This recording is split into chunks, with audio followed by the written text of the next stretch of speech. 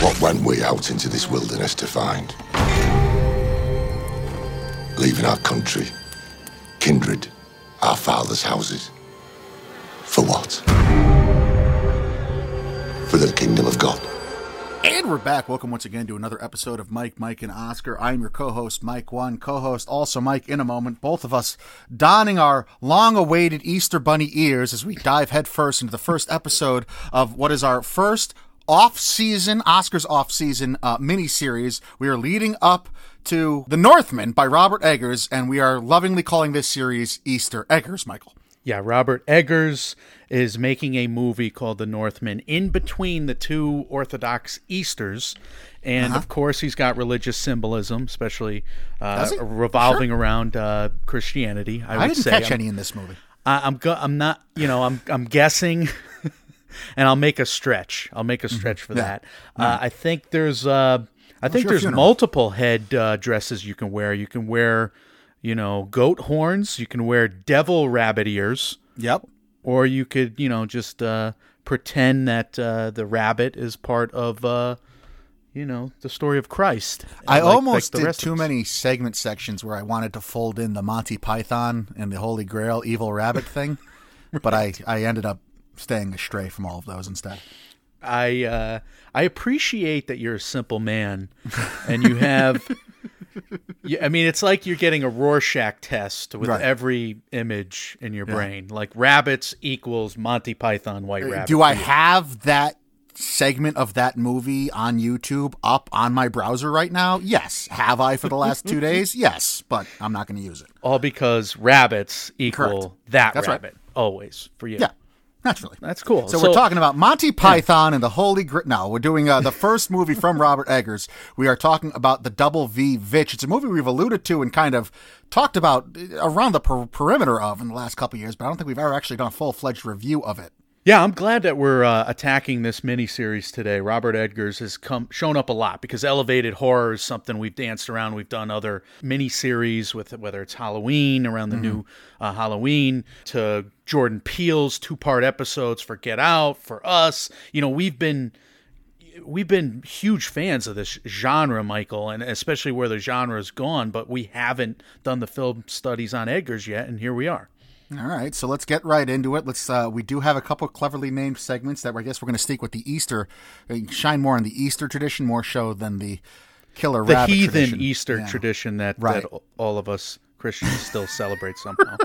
So because it translates so beautifully from the rebirth of Christ to a bunny with candy-coated fruit. Let's buy the candy. Let's introduce the movie. Let's talk about the Witch, Michael. All right, so from A24, the Roman numeral 55-itch, was, of course, written and directed by Robert Eggers, hence the miniseries title. It stars Anya Taylor-Joy, Ralph Ineson, Kate Dickie. There's a goat named Charlie. There's a dance troupe. There's a dance troupe that'll factor into play here. And there's a lot of naked old ladies as well. Yeah, you gotta wonder, Ari Aster saw this movie and was like, I can do it better. I can do it with more naked women on screen. He did. I don't know if he did, but he did. Yeah, he definitely did. He had his world premiere, The Vitch did. I'm going to call it The Vitch. It's just fun to say. On January 27th, 2015, that was at Sundance. It ended up winning Eggers the directing award. That would not be the last of the awards that this movie would win Eggers. It ended up making $40.4 million, $25 million domestically, $15 million worldwide. So a $40 million rake plus at the global box office, that is, after a $4 million budget for the film. Critical reception was 90% on Rotten Tomatoes on 331 reviews, heavily reviewed there, an 83 Metascore on Metacritic, and audiences, well, let's just say the Rotten Tomatoes score was a 59% on 25,000, and the IMDb score was a 6.9 out of 10 on 238K reviews. I'm wondering if what Andrew Morgan said on our last episode, Mike, regarding Regina Hall's Master and IMDb's unwillingness to kind of censor their voting attributes to this and how it connects, but I can't figure it out in my brain right now. But if you're not going to get a 9 point something on IMDb, isn't the next number you want a 6.9 anyway? Isn't that where you want to land with your score? Oh my God, I just noticed that. Yeah, so that's, again, you fixated on something and Simple man. Made Leonard it Skinner into- made a song about me once. it's a comedy. Good. All right. The other awards that Eggers did win, and this movie did win, Film Independent Spirit wins for Best First Feature and Best First Screenplay. A Gotham Award went to Anya Taylor-Joy. This was kind of one of, if not her main breakthrough. She did win Best Breakthrough Actor at the Gothams for her role in this. It won Best Horror Film at the Rotten Tomatoes Golden Tomato Awards, at the Fangoria Awards, and at the Empire Awards. And it won a Critics' Choice and anyway, it didn't win, but it was nominated the Critics' Choice for Best Sci-Fi Horror Movie. Yeah, it's awardsy, man. We're an Oscars podcast, but we could talk about The Vitch. Totally. Based on all of that. So he's only one step away. This was the introduction. This kind of gets him introduced into the awards circuit. The next one, The Lighthouse, kind of was nominated more prominently. And then I assume The Northman's just going to sweep all the awards. Might just take it all. Just like the Viking central character is going to take it all from the strongest man in the world. I can't wait. Plot premise is a family in 1630s New England is torn apart by the forces of witchcraft, black magic, and possession. Michael, I saw this back in 2015 with my youngest brother, Daniel. Neither of us loved it at the time. I watched it again, enjoyed it a little more, and now after studying it and listening to a bunch of podcasts and YouTube videos and kind of thinking that I cracked the case myself, and I'm feeling very confident and cocky right now. So cocky. Just really... You have a lot written down, yeah. I have so much written down. I'm not going to even need to say it all because I think I boiled it down, hard-boiled style. That'll be a segment. And now I'm so cocky, and I'm just going to be insufferable this entire review. But here's the thing. Like, I love it all the more now that I think I figured it out. What does that say about me? You're an arrogant ass. I have not watched this movie all the way through. I think I started it once or twice, and I didn't finish it. And you were reading me the riot act about I was so mad at you. I was so mad at you. Like, why would you make me? Because especially like the first watch of this was not great, and then like you made me do a miniseries on this. No, sir. After you set me up. No, sir. You came back to me one day and you said, "I thought of Easter Eggers. We have to do it now." I did do that. Yeah, but you trapped me. You trapped me into reviewing more movies with you, sight unseen. I figured we'd do these miniseries on movies that we only loved and that we would shower with applause and gush over. But no. And look, I mean, this one actually worked out because we both loved this movie. No, this is great. Yeah, I absolutely love this movie. I think we'll love The Lighthouse. I think so, too. And The Lighthouse is the other one. I have not seen all. The Lighthouse is more offensive because we covered that year when it was, and I just didn't get around to seeing the entire thing. I saw clips, which I have a tendency to do. But this one, I tried watching this one once upon a time, but life got in the way. I have not tried to sit through The Lighthouse yet. It's heresy. It's heresy. You are a film heretic. You're The Exorcist too. If this was the 1630s New England, you'd be accusing me of being a witch right now, and I don't appreciate where this is going. Absolutely. All right, let's fill the Easter eggs, Michael. Let's fill the Easter eggs with the big substance of the overall composition, direction, and non-spoiler script thoughts. And yeah, we're not going to spoil this for about 20 minutes until we get into it. So here are the Eggers. And Wikipedia has some interesting nuggets here, Michael. Look, Robert Eggers was born in New Hampshire. He was inspired to write the film by his childhood fascination with witches because of frequent visits to the Plymouth plantation as a schoolboy. Now, did you... Because I did. I had to go see the Old Fogey. Of course. Yeah. It's a staple of living up here. Would you have directed a movie with 2 V's in the title because you went to those stupid field trips? It is a little bizarre how that's the exposure. I mean, it's obviously nothing to think about when you are a school-age kid, but the exposure that school-age children have to these historical sites, and it's like, and this is where they crushed the chest of this one guy because they thought he was a witch. Like, yes. This wasn't like an off-handed event. This was like a government-sanctioned punishment. You have much different memories of... All right, so now I get... No, I'm glad I asked the question because your memories of these field trips are much different than mine. I just remember a happy lady who looked like she was in Downton Abbey. Well, that's what they try to cover it up with. Yeah, I mean, but we all know what's really going on here. Hey, no, I'm You glad. can't just churn butter in that thing all day, you know? You got to accuse your friends of being witches. Keep it interesting. Keep it light. I think it all makes sense now. Look, I think this is very important, and this is going to reverberate throughout the rest of the episode. The end titles read, Michael, and they don't spoil anything, but they kind of give you the main clue, in my opinion, to what this movie's really about and what it means. Here's the end title card. This film was inspired by many folktales, fairy tales, and written accounts of historical witchcraft, including journals, diaries, and court records. Much of the dialogue comes directly from these period sources. So Robert Eggers, in every interview around the witch, and I re-listened to a bunch of them before this podcast and preparing for it, he cited the fact that primary sources kind of colored this. This entire story. So keep that in mind, folks, please. The irony there, of course, being that Ralph Ineson, who plays William, most of his dialogue sounds like it's being delivered by a weed whacker who just got home from an Avicii concert and smoked 14 packs of cigarettes. That man has the deepest... He makes Barry White sound like a soprano, like a high pitch or an alto, whatever it is, like a high pitched. I could not understand some of the dialogue in this. It is so low. Someone should cast him as a tree person in the future. I think he'll do well as one of those. In retrospect, this is also a fascinating rewatch here, Michael, because we all just came out of 2 years of a global pandemic, which I like that connection. Yeah, which could give us a whole different look. None at of us this know family. how to act. Yeah. This family in quarantine, in isolation. I mean, hopefully it's just a metaphor for all your quarantines, but I'm sure people and families got at each other's throats throughout that period, much like this one. And how many of us have spent quarantine talking to animals?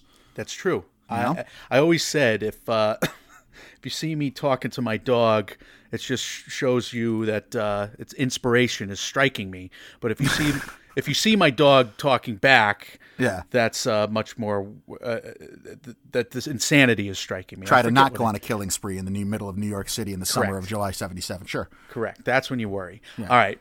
We're going to juxtapose production values in front of the performances, Michael, because it works better with our egg hunt metaphor. So we're going to paint the eggs now. Production values paints the canvas. Yeah, what was so pretty and what was so nice to look at once you're done painting the egg, and this kind of Fabergé adjacent thing is sitting on your table that you can't eat.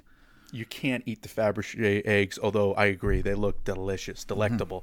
Cinematographer, Yaron Blachky, he'll be... What a job. Oscar nominated for The Lighthouse. He will be the DP of The Northman, so he's been working with Eggers all along. And this is fascinating. To give the film an authentic look, Eggers only shot with natural light, and when indoors, the only lighting was candles. Did he shoot this in the Northeast? Did you see? I didn't look this up. But shot it in Canada. Canada, okay. I wonder if the Northeast, like the Northeast part of Canada, attached to the Northeast of America, I should say. And they went to film festivals in Maine and New Hampshire, a couple of them that I did last year virtually, and a lot of the people there were giving them shit that there were not enough oak trees. Oh, okay. I was going to say it felt like home because it was so dreary and depressing and gray and overcast and sad. It's close. It looks kind of like where we were at. Yeah, it's something that people on the West Coast may think is like mood setting, but people from the Northeast, from where we're from, are just like, oh, that's home. He wanted taller trees, which is fascinating because he looked forever for the location. And ultimately, what cost some of the most money in terms of the production budget was the fact that they all had to move to a very remote location in the middle of the woods. And they basically had to camp out there and take the whole crew camping out there because they couldn't find an untouched piece of land that was big enough where the trees were large enough, etc. Nah, I got plenty of spots in Connecticut. He needs to talk to me. The cinematography in this is wonderful, and it is simplistic. But I mean, between how everything is naturally lit, and it does give it that dreary, overcast feel because it is dreary and overcast most of the movie when they are outside. On top of some of the camera positioning and camera shots and close-ups and how it's used, this is wonderful to look at. I mean, there's some shots that are just spooky and eerie just because of how they're lit. I totally agree, and some of the horror is by what's not seen in many cases. Yeah, and your brain or the goes look on wild. someone's face while they're reacting to what's So the cinematography is playing with your mind in that way. And a lot of this is due to the meticulous storyboarding that Eggers and Blatchke combined for, because they didn't have enough money to shoot a lot of coverage, which is what they both admitted to in an IndieWire interview, which just shows you how direct, or shows you how purposeful and deliberate everything was. I mean, what's this movie? 93 minutes of runtime? Something like that? 94 minutes? It's an exceptional, fully fleshed out story. You don't need to be overbloated. And it's an award caliber film, and it looks great, and it sounds, like, I don't know, somebody set fire to a dumpster sometimes because of the dialogue, but it's really well done. It's a debut, which is shocking, and which is why he won so many Best First Features that year, including the Indie Spirit, like you said. Production design, Mary Kirkland did the sets. Derek Connell and Andrea Christoph were the art directors, and they constructed a set as historically accurate as possible. Robert Eggers has a background in production design. He was a production designer for like 10 years in Hollywood before he became a director, and it was fascinating to hear him talk about how kind of the first scene, right? The first scene has a lot of people in it because it's going from the town to the remote setting. And he told us, he basically said that all of that stuff was like fake and paper. And like, I just picture the kid's suit in Jojo Rabbit with like the paper German suits at the end. Like they gave us these new suits. Aren't they great? And it's just made of cardboard paper, construction paper. And that's what he basically did just to get by. And then they actually spent a lot of money on the few costumes, a lot of money on the one setting for the whole movie. Makes sense. I mean, there's not a lot of ancillary background characters in this. And when we do get to a scene where there are more background characters, none of them are wearing anything. Yes, very true.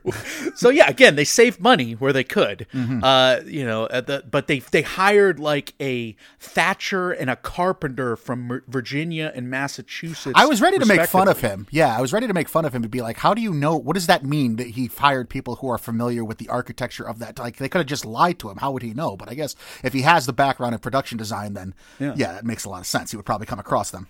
Yeah, they basically took the people from Sturbridge Village on our stupid field trips and built those freaking places and hired them to construct the one jackass that's been weaving that cotton on that fucking... What was that thing? That was a big part of the field trip, I remember. You had that thing where you had to weave the cotton in and out of the... I can't remember what the word is. That's right. I blacked it out. I hated that stuff. I hated it too. I hated every single field trip to this stupid... We had to do it twice. I remember we had to do it twice. I remember I wanted to be sick that day, but I think my mom made me go because she wanted to be a... I think she was a chaperone. Yeah. Damn it. What a crock. I should have at least listened to the witchery, and then therefore I would have been... Maybe they knew because we were a Christian school. Give us the other side of it, though. Like, if you're going to make us do that, something so far from the past, and like have a field trip to a sports bar, too, Like, even it out. Good. I agree. But I bet you the night before, they're like, hey, all the Christian schools are coming tomorrow, so let's not do all the witch trial stuff. Yeah, if we can hold back on the pagism. The paganism? No paganism today. As they're smoking doobies the night before, all these actors have to live there. That's probably how it went. The score and the sound, I don't have any nuggets on this, but this is very jarring. They only used like bizarre instruments because he wanted nothing melodic in the score. I know that much. So it's like everything freaked me the hell out, and I almost felt like I wanted nobody to overhear this. I almost put it on to a lower volume in my house because I wanted nobody to overhear it because I think it would just mess with people. And the score does get pretty loud too, as well. I mean, it is typically horror driven. I mean, there are those sharp notes, those high notes, and it sounds like somebody's banging on a violin over and over and over again in certain parts. But it does its job. It's very eerie. I agree. All right, well, let's hide the eggs now. We're about to go on the hunt and spoilers, but before that, let's review the performances. Let's hide the eggs. Let's hide all the goods and have some fun talking about these three principal performances in particular. Anya Taylor-Joy is Thomasin. She's only 19 at the time of this, maybe 18 when she's filming it. And my main takeaway is that she's already a star, Mike. Yep. She's very, very good. She is quite the actress. I mean, she's joyful and nurturing and loving in some scenes. She's hateful and suspicious and furious. Furiosa ish, if you would. I see what you did. apologize, but There you go. it's coming out. All the range in the world Yeah. as this young of an actress. My God. Yeah, it's juxtaposed too, and it makes the Caleb character stick out, who I did not think was as good, or at Right. least as polished. But it's not fair because Anya Taylor-Joy shouldn't be as good as she is at that age. That's true. It's not fair to Caleb, but Caleb was not Harvey good. Scrimshaw is that actor's name. Yeah, I had a tough kid. time with his outburst there. He's kind of playing the cult-eyed, wide-eyed zealot, so I get that much. He's also got some confused motivations, let's just say. So I get some of it, but yeah, he struggled.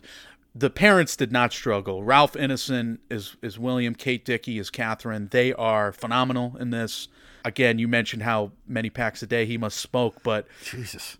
he wanted English actors. He wanted actors. He that got the have done most English actors. either Shakespeare or could handle, diction like this, because this is just the sometimes verbatim citations from these old English, old with an E, colonial English texts. This guy who starts his day every day with a gravel smoothie.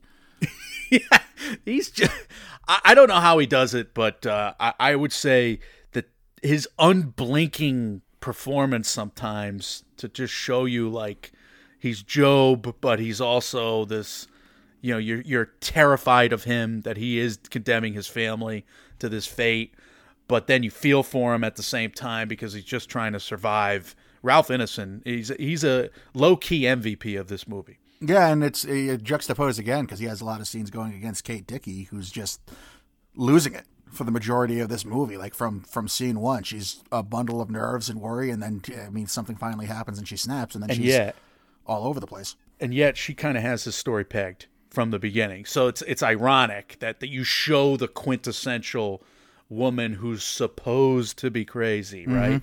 That trope, and even from a man's perspective, that trope is especially from a man's perspective, that trope is dangerous, right? And yet he essentially validates her perspective with every single plot point. So, watch that and brace for it, for Christ's sake. But yeah, Kate Dickie, she was awesome in Game of Thrones.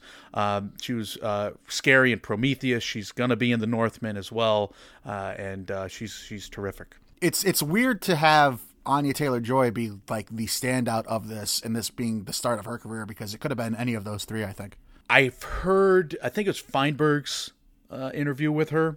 She really said that those two actors taught her a world of knowledge about the craft during this movie in particular. Because, again, they kind of all just went away and camped out in the middle of the woods to shoot it, and she learned a lot. Yeah, it makes a lot of sense, like I said, but this is... So that's laying the groundwork for what happened. Let's talk about what actually happened, right? You want to try to find these Easter eggs. The Easter egg hunt is the spoiler section. We are such dorks. But here we go. Spoilers ahead!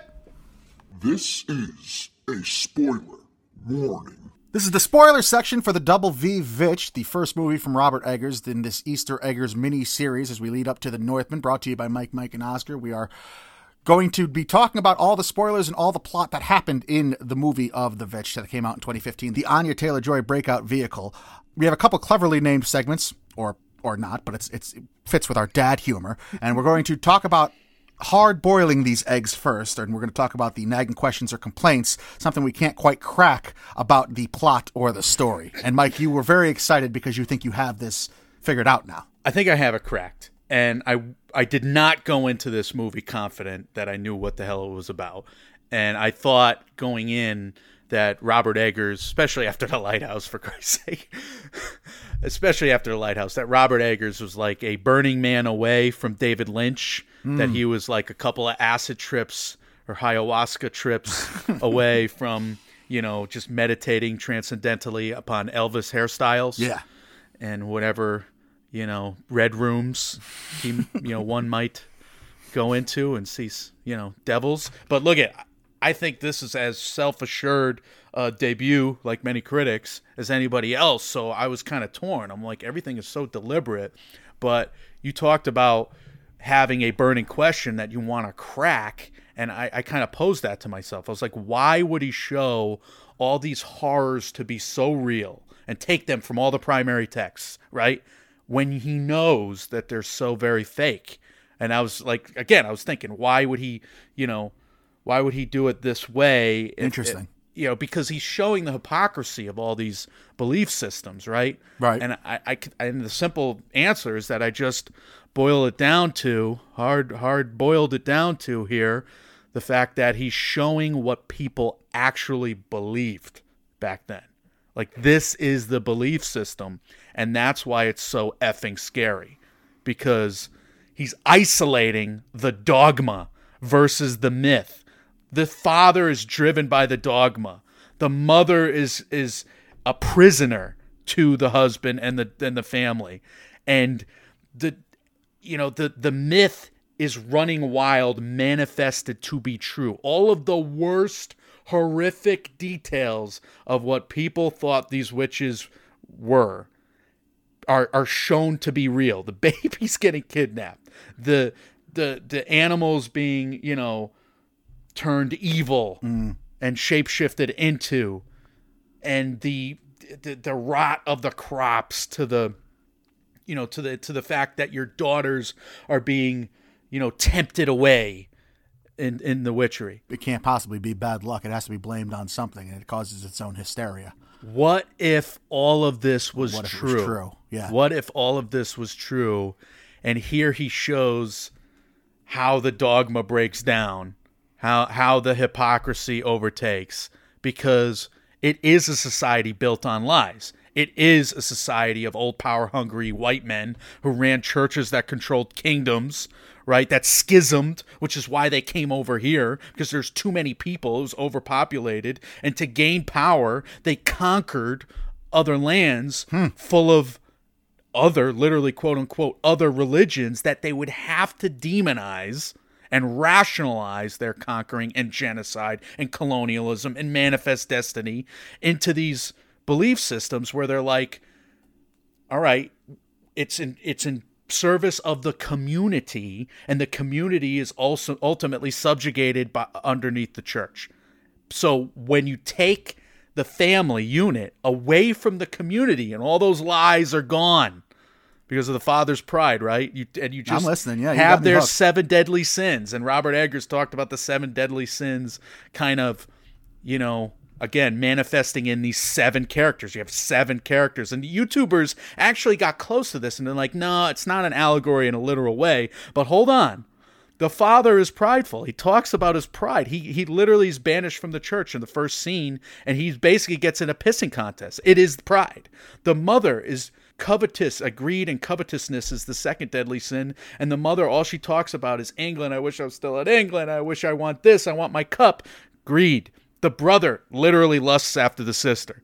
The baby, all babies are gluttons. They just eat and play and shit and whatever. I see no problem with that. The daughter is envious. She wishes she were elsewhere, and you can't blame her, but she looks at Sodom and Gomorrah as they leave, right? She's the only one looking at the village as they leave on the and then the twins, they're lazy. They don't help with the chores. That's sloth. And then they are also wrathful and vengeful. They tattletale on the sister in the worst possible moment to hopefully get the father to kill her and burn her as a witch and turn her over to the witch-hungry crowds of zealots in the community. The father's number one, the mother wants to sell the daughter because she's too pretty, and she's, entrancing the son. She sees the son looking after her lustfully. But these characters do represent these 7 deadly sins. Wow. I like that. That's quite deep. I think it makes a lot of sense. I do have questions about what happened. So if the twins were to be lazy, though, if they're to be sloth, my understanding was that they were possessed from the outset. They were the actual ones talking to Black Phillip. Yeah, so they're being won over by Black Phillip. They're talking to Black Phillip. So again, you're manifesting all these... you're manifesting the devil or the demon, whatever, in the goat. Was Anya Taylor-Joy actually... your interpretation of this is that Anya Taylor-Joy actually was a witch the entire time? No, Anya Taylor-Joy is just someone who's vulnerable to the witch. There's an actual witch in the woods, and the father... So that witch who shows up at the bar and is really a witch? Correct. There's an actual witch in the woods. Okay. And my whole thing was like, why show these horrors to this extent, Right. and then show them triumph? That was like my biggest burning question. Like, he can't actually, because the end is just party in the woods. Let's all laugh and be naked and be happy. Like, how can you show like a smash the patriarchy movie in the end? And it's like a good thing, but you have to suffer through such literal horrors, and innocents die along the way. And that's why I couldn't juxtapose. But here's the rub. The rub is that it was what they actually believed to be true. And this story is a representation of this body of lies. And these characters, they can't stop lying to one another, Mike. They're like the cast of Friends. Right. You ever watch any episode of Friends? All they do is lie through their teeth the whole friggin' show. Every step of the way. The Rembrandts are playing at the witch's funeral, the thing at the in the woods at the end there. Yeah. There's just one lie after another from this family. And they destruct from within at the whispers of Black Phillip, but also from the outside because of these attacks of the witch, which happen essentially because the father is moving into their territory and stealing their land. Jesus. Well, you did a hell of a sell job here, Michael. I tried. I thought I thought I cracked it. It makes a lot of sense if you, especially if you're just off watching this and you think about it. I didn't delve that deeply into the thought of it, but you having seen it as many times as you have doing the research, I mean, yeah, I like what you're going for here. And look at it. I mean, ultimately it's this puritanical belief system that is the loser, right? It's the patriarchy that enslaves women.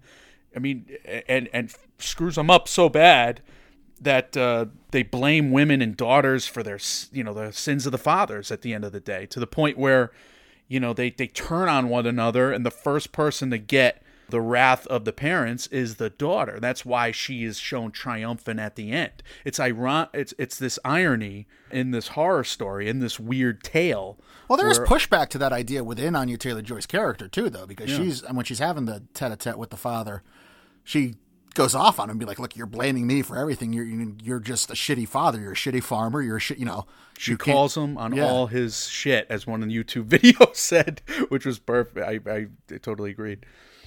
Huh.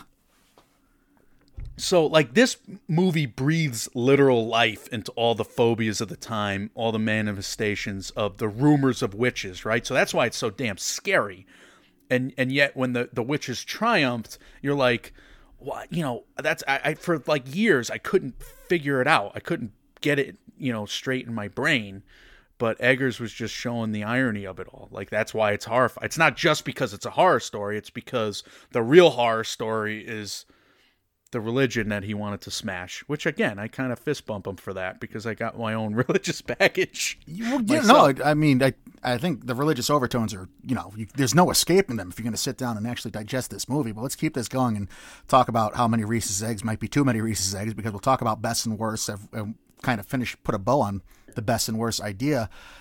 So going back to Anya Taylor-Joy's character and her just being susceptible to Black Phillips, that's the interpretation I got too. She was being accused of being a witch. She wasn't actually a witch. It was the twins who were actually doing the devil's deeds there in talking about Black Phillips, and they were just being honest. Instead of an angel and devil on their shoulder, it was two devils talking to Anya Taylor-Joy when they were saying, hey, maybe you're the witch, at that scene in the beginning when they were like down by the shore or whatever. Yeah. But Anya Taylor-Joy is not evil until the very end, right? So what happens in the barn the night that the mother loses her fucking mind and is breastfeeding the crow, which was an immaculate setup, an immaculate shot?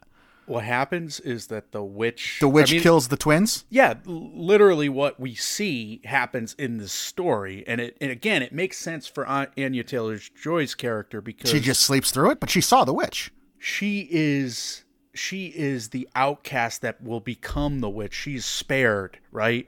And witches in, I guess, their side of the story, the people that were called witches were usually the outcasts. They're outcasts in their various societies. We've seen this in a lot of the texts from the perspective of people being, called witches, I would say. So I think that's what he's, if he's going to make her the hero, the tragic hero of the story, she's not tempted into this by the devil and the goat. she's driven to this by the tragedies of the family. But I have a tough time within the kayfabe of this story. If we're actually living through this reality, we know she has seen that witch and is in the barn with the kids, right? And by the fallout, by the next morning, we know that witch has killed all the goats except for Black Phillip and presumably the children. Yeah. So what's going on there? She's just sitting there throughout the night, waiting for her parents to come find it? Well, we're in her out? POV, and she gets knocked out repeatedly. So, yeah, I mean, if you wanna call her the witch all along, there's. It's just a question. I don't think it is the witch all along. I think that might be. That's just something I want to address, quite frankly. I know it's a nitpick. Any problem I have with this movie in the plot is a nitpick, to be honest. The movie shows her getting knocked out, falling from the horse earlier on. The movie shows her going to sleep. The movie puts you in her POV when she's playing peekaboo with the baby, right? Yeah, which was another one of my favorite shots. It puts you in her perspective often. So if you're believing the film, I see what you're saying. Yeah. You have to believe that it's happening to her, not because of her, I would say. I mean, you could play the card that she doesn't realize what she's doing all along, but I don't think she doesn't make the deal with the devil literally till the end of the film. Right. She doesn't, and she's the one who seeks him out as opposed to vice versa. Right. Which, by the way, that is the most seductive voice I've ever heard a goat have in this movie. Do you know why? Because it's from a male model. Yeah, of course. What was his name there? Daniel Malik. I'm looking on IMDb. No, hold on. The voice, is Wahab Chaudhry. Yeah, he's listed. It's the name's the man. It's Daniel Malik, but he's listed as Wahab Chaudhry according to IMDb. Right. How does he have two names? Oh, the character's name is what? No, the man's name. He's just given it's a pseudonym in the credits. Weird. I believe it's got to be someone related to. No, Terrence, maybe? I don't know. Can you imagine? Well, there is a lot of nature in this. It would not shock me to see. And there's a lot of influences from other areas, not just like, Northeastern witchcraft and the Salem trials and all that. But, I mean, clearly The Shining is an influence on this movie. Whether you want to talk about the old lady hand or the old creepy lady who's naked at the beginning when she's found to actually have the baby and sacrificing the baby. Right. And what is The Shining about, according to almost all of the interpretations in one form or another? It's about, the white man. Taking of the land from the Native Americans. Yeah, the white man, coming to grips with all his horrible sins. Sin, yeah. So it's about the same thing here. This father is coming So he was to grips trying to tell it. Eggers was trying to tell it. Yeah, Huh. And it takes the dogma literally. Like, you have a baby, an innocent, that ultimately is stolen, and they immediately go through the dogma, the father, and he's like, well, babies are born with original sin. And the son is like, well, if I died right now, would I go to hell as well? And the father's like, yeah, maybe. In a long-winded bullshit old English explanation. That's what happens. Like, that was one of my favorite scenes. Was the ghost? The goat. Was the goat floating through air as it charged with enough momentum to spear the father through the torso that he couldn't possibly hear the goat coming? Yeah, it's almost like he panned through the whole forest and missed the goat. You're right. I don't know how that worked out. Coming with enough force to gore him through his torso, by the way. There's definitely some supernatural going on. Like the witch has to be flying, or the goat has to be flying, because even during the peekaboo game, like, you would see the witch stealing the baby. Yes. And I like the questions they left us with, at least in real time, again, being in kayfabe of the world, with the grass, that one piece of grass is rustling as Anya Taylor-Joy is looking, so it gives you the sense that something, maybe a wolf did take off with a child. Right. Maybe we just missed it. And, we're talking about floating witches that came down from the sky, and then at the very end, during the orgy scene or whatever, we see Anya Taylor-Joy actually starts to float along with all the other witches. So it's a real thing that, it left us more questions answered than not, but it still left you with kind of this puzzle you needed to fit yourself that I think you did a wonderful job with. Well, I'm relieved, because I wasn't sure you'd buy into it and we would debate, and then... No, I mean, it's not something I had given a lot of thought. This reminds me of Hereditary all over again, which I know is one of your prouder moments in life. But the way you talked about, it's just not a theme that crossed my mind. The 7 Deadly Sins did. And I thought, maybe William is trying to going through the process of grieving. He's trying to he's going through the steps of grief and the 12-step thing and trying to come to terms with what's going on. And, he's obviously bartering with God at one point. So I thought maybe there was something to that. But the 7 Deadly Sins thing is, I think if you think about that enough, that's pretty prevalent. But the whole idea as to the story being relatable to today's political climate, let's say, in terms of your leaders might be lying to you and just feeding you bullshit. Quite apropos. And he was making this movie during that specific campaign in 2015, Mike. So he was talking about lies, and he was talking about the bed of lies of this society of the what would amount to the Salem witch trials of the day. So he was speaking directly towards that and giving us he was just giving us he's like, all right, here's what it would look like if all this shit was alive and real, and this is why witches would exist in that time period, which is they're horrifying, absolutely horrifying. To the point where the mother's trying to kill her daughter in a terrifying scene. The father's locking the kids up, there's a witch loose in the woods. He's locking them up outside.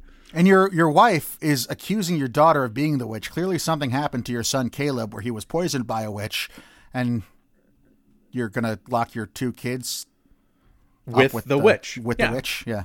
They're accusing one another of being a witch. Well, the last one left alive, I'll know, is the witch. He leaves them to be sacrificed. Right. Jesus. I mean, to be fair, maybe they had no idea what he was doing because he told them explicitly, but the way he sounds is as if a car tire was going through a field of Cinnamon Toast Crunch. He's got a low voice. A very low voice. Michael, let's move on to Hand Painted. We'll discuss some more best scenes, and we'll begin with Hand Painted because this is about our favorite shots, our camera movements / placements. What do we think is the most beautiful scene shot like a hand-painted pastel Easter egg? Don't say beautiful, because my answer is the breastfeeding of the crow. I agree. Good.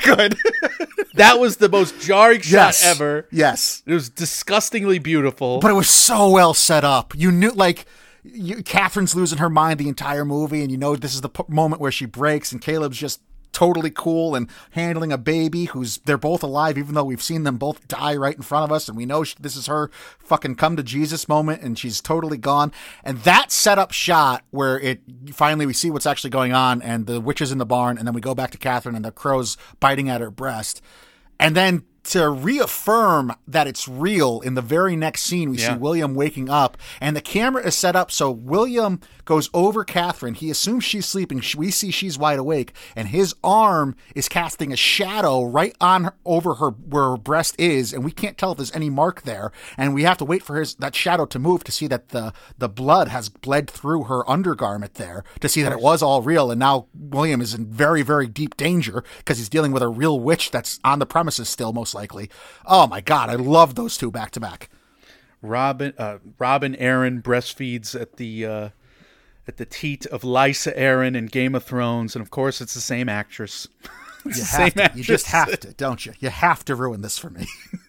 No, it's just, why is she always in these, these disgusting scenes involving breastfeeding? But I wonder how they pulled that off. I mean, it looked like an actual crow, and it looked like the actress was sitting there. Yeah, she's got pads on. And the thing was, or it was just a really lifelike dummy too. I would love to know what the answer to that is, because it looked practical. Is my point. It was practical. Yeah, I agree. The peekaboo scene was striking. That was my second favorite. Yep. Her twirling around in the woods, like I mentioned before, was something used in the marketing on the posters. And Caleb going into the woods, kind of looking for the witch and hunting and actually getting, some animals for the family. Don't chase and rabbits, man. Everything's going well. He's got a whole bunch there. And then, of course, the dog runs away after the devil bunny, which the witch. I mean, the witch is shape-shifting into those three animals: the crow, the devil bunny, and I don't know if the goat or the devil goat or whatever, but just terrifying stuff. Well, I took it. I didn't take it as the witch was shape-shifting into Black Phillip. I took it as Black Phillip as like a messenger of Satan. Yeah, Black Phillip might have been Black the devil. Phillip's there regardless. But the witch had the crow and the rabbit, Yeah, which is yeah. apparently every time you see them, you gotta shoot yourself in the face with an old-timey gun. Knowing that we were doing something with Easter-related segments, and when I saw a rabbit played a major role in this movie, I got giddy. And that's what spurred on the Monty Python thing. The way your brain works is fascinating. Breastfeeding crow! And then I high-five. Fire lit Anya Taylor-Joy in the corner of their hovel, cross-cut with the family to show, how separated they all are. But that was unbelievable, I thought. It just visually stunning stuff. Well, they do that. They do those games, too, with when Caleb's going through his exorcism. And Anya Taylor-Joy is clearly separated from both the twins and the mother-father. I mean, she joins them in prayer at first to kind of prove, look, I'm not a witch. I'm praying with you. But the way the camera is set up afterwards, it's so distinct that you have the mother and father in one shot, you have the twins in one shot, and then when it pans back to ATJ, she's all alone. Yeah, and it's deliberate. Mm-hmm. It's just she's isolated, and he's showing that distinction with the visual language. So loved it. We can move on to A Bunny for Your Sins that I titled because you had the brilliant segment here about the totally unrelated related animal. The totally unrelated related animal, because why a bunny for Easter? Nobody knows. Why a goat for a witch movie? Who cares? We talk about the impact of the random animal in the given movie and what the meaning behind it is and could be, Michael. I didn't find a lot for goat related. I mean, I understand Horn plays this like idyllic and religious connotation sometimes, but a horn attached to a ram, actually. I know there's white rams in religious connotation and religious pictures at like the gates of heaven in some paintings and whatnot. But as far as a black goat being introduced in paganism, I couldn't find much. Did you find anything? So I found, like, Robert Eggers mentioned the Goya painting, Witch's Sabbath, which is basically a devil goat getting fed a baby or getting handed a baby for sacrifice or whatever. Okay, well, there you go. So that's kind of that. He took that and put it in the movie. Did they take Black Phillip with them from the community? They must have. Yeah, so there's, of course, Pan in the Greek mythology, Baphomet of the Middle Ages. These are goat demon gods, so that's also there from where they come from. But, like, the artwork of the time is where Eggers said, he found the goat inspiration, but none of the primary sources that he researched from New England had goats involved really at all. A couple instances people thought goats could be possessed, I guess, but not really. So basically Black Phillip is kind of more deep in the mythology, but it was played by Charlie the Goat, who was apparently impossible on set, just a total huge jerk, according to everybody. Fucking divas. I tell you, man, they're all over Hollywood. Otherwise, I have him stabbing William wasn't in the script. He was just tired by that point. He's just tired. Enough is enough. You're going down, Ralph Ineson. Just fell back into a bunch of like he chopped too much wood. That was another. I guess that's his workout. But that pile of wood was as big as a house. Yeah, it was. So of course it was going to fall on him at some point. Like, how do you even get shit up there? If you keep throwing it like a Jenga tower, it's going to collapse on you one day. And that's all it was. That the goat was tired of not having sleep because of Ralph Ineson's woodwork. Exactly what happened. If you're taking this movie in a non-literal way and you disbelieve all the witchery, then that's what happened. He was messing with the goat. He was cruel to the goat. That goat gave Robert Eggers his ending. This was a movie without an ending prior to that happening on set. Yeah. The goat, Black Phillip, became a Twitter handle in its own right, going into the marketing of the movie. Then it has become the biggest takeaway of the witch.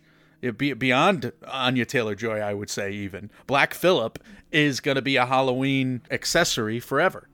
Oh, absolutely. I mean, how easy is that costume to pull off, too? Just find Puritan dress and then put a black sweatshirt over your dog or your cat. There you go. Get him some horns.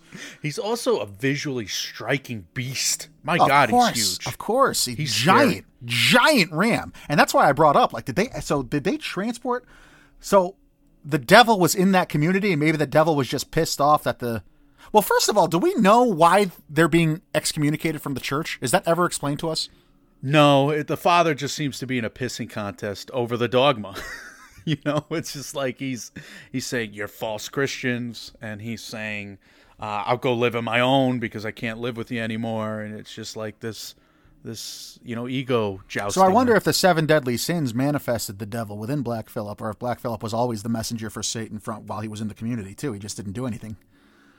I mean, it's a nothing question. It's a meta question. Well, I mean, it's Robert Eggers purposely putting, an animal that you took from the community and brought to all these forces, all this quote unquote spiritual warfare is something that the people of this church believe to be true. So putting evil forces within and without, ascribing them to the animals you have to run your farm, instead of to all the horrible crap you do to one another as people interacting, and to ascribe it to a witch in the woods and a devil goat in your keep. Again, it's the horror of this story is of what if people actually believe this shit. They did. Oh my God, history. We got to get Robert Eggers on because I got to pick his brain about it. He's not doing anything in the next couple of weeks, is he? He can't be busy. Can't be busy. So yeah, we'll have to get him. Test my hypothesis. Well, I would love. I mean, it makes too much sense the more we talk about it and I think about it. That you have to be. If you're not exactly right, you got to be onto something here. Well, I was getting mad at all the YouTube videos. All the YouTube videos were diving into all the mythology. I was like, I think he's just talking about dogma versus mythology, and those are the two conflicting forces in the story. It's like, all right, I'll make the mythology real, and I'll get very literal about the dogma. 7 deadly sins will work to cast my cast. Yeah.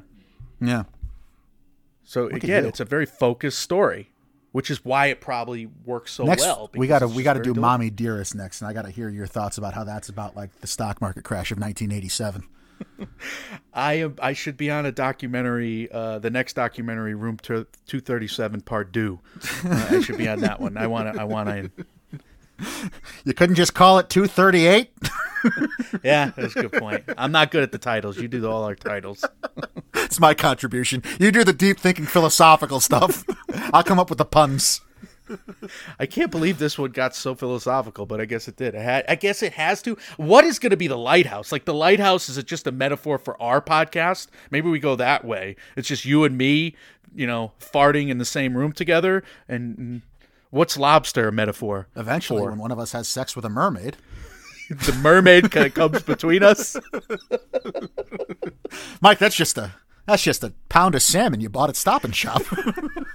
And we have a guest coming on for the 3rd episode. Yes. How dare we? How dare we invite somebody into this nightmare nonsense of mayhem?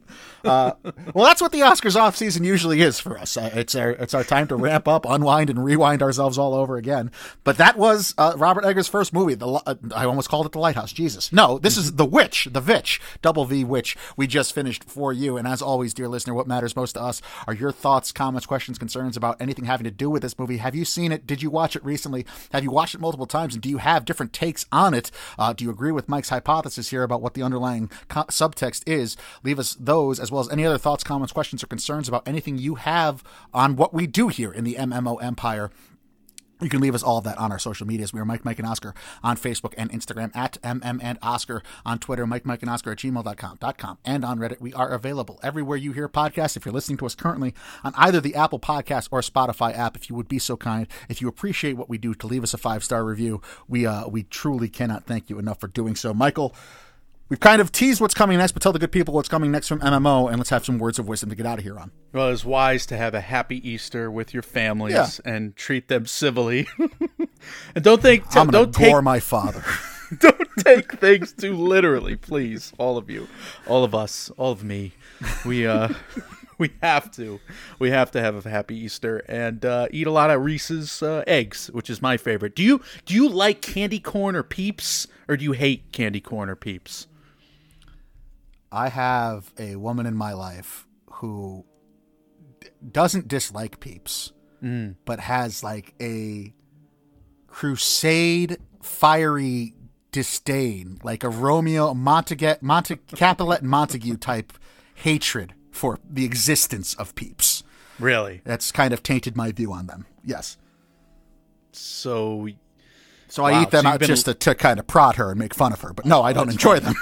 Yeah, because I'm not a huge fan. But again, like one Peep once a year is not the worst thing in the world. But they're too much. I'm not particularly a fan, to be honest. Pure sugar. But I almost had, we almost put some segments about candy corn and Peeps, but we stayed away from it. So if you do enjoy your candy corn and Peeps, what's coming next from us, if I can get to the point here, is that we have The Lighthouse and The Northman in the Easter Egger series, so stay tuned for those. And it's also wise to go back in our CV and, enjoy our horror movie coverage. We have dove into this genre many times before, Michael. We've done, huge episodes on Jordan Peele's films, Ari Aster's films, two-parters in many cases that kind of, we just can't avoid. We'll probably do that with Nope coming out as well. And we've done miniseries on the Conjuring universe, on the Halloweens. What else am I forgetting? On the Joker character study, which is horror adjacent in many ways. The Scaries has been our annual horror movie award show. Yeah. I just put a playlist up on those. What did we do this Halloween? It was a double feature of Antlers and what? I can't remember. Oh, we did Antlers and Lamb with Swell. Lamb, that's right. Yeah, there you go. Caught in Hell with Swell or something. I think it was What the Hell with Swell. Yeah. That was pretty fun. So, yeah, we got year in preview series stuff still to come. And our year in preview series is, of course, our way too early Oscars preview for next year's Oscars, the 95th. We just did a 3-part which was supposed to be a 2-part episode which series. Started as a 1-part, but yeah, we're laying out all the possible prestige pictures from all the studios, and that's why it turned into 3-part, because there could be a lot of players from now that we have 1 billion studios in the works here. Yeah, including Robert Eggers, and we're going to do another special, I think, and then we're going to get down to it and make our picks, the 100% accurate, like they are every year. 100% accurate picks that we'll probably do by the end of the month. So we're ramping up to that to conclude our year in preview series, which you didn't want to conclude, by the way. You just wanted to keep it going throughout the year. But I guess that's kind of what our show is anyway. We just kind of one time. I mean, there's going to be a year in which we have a year in preview series that spans 365 days, and we will end it on Oscars Sunday morning. Year in preview series. Yeah, it's basically what we do. Like it is what we do. We review the Oscar movies. We review every. We basically preview the review year round. Mm-hmm. But now we're previewing the preview, and then we're gonna review the previews when we talk about trailers. Mm-hmm. And we top it off with a peep. Perfect. Guys, when reality sucks, you can come get ready for Eggers' new movie with us. We are Mike, and Oscar, trying to make award season year round without the stuffiness. We will see you all very soon. See ya.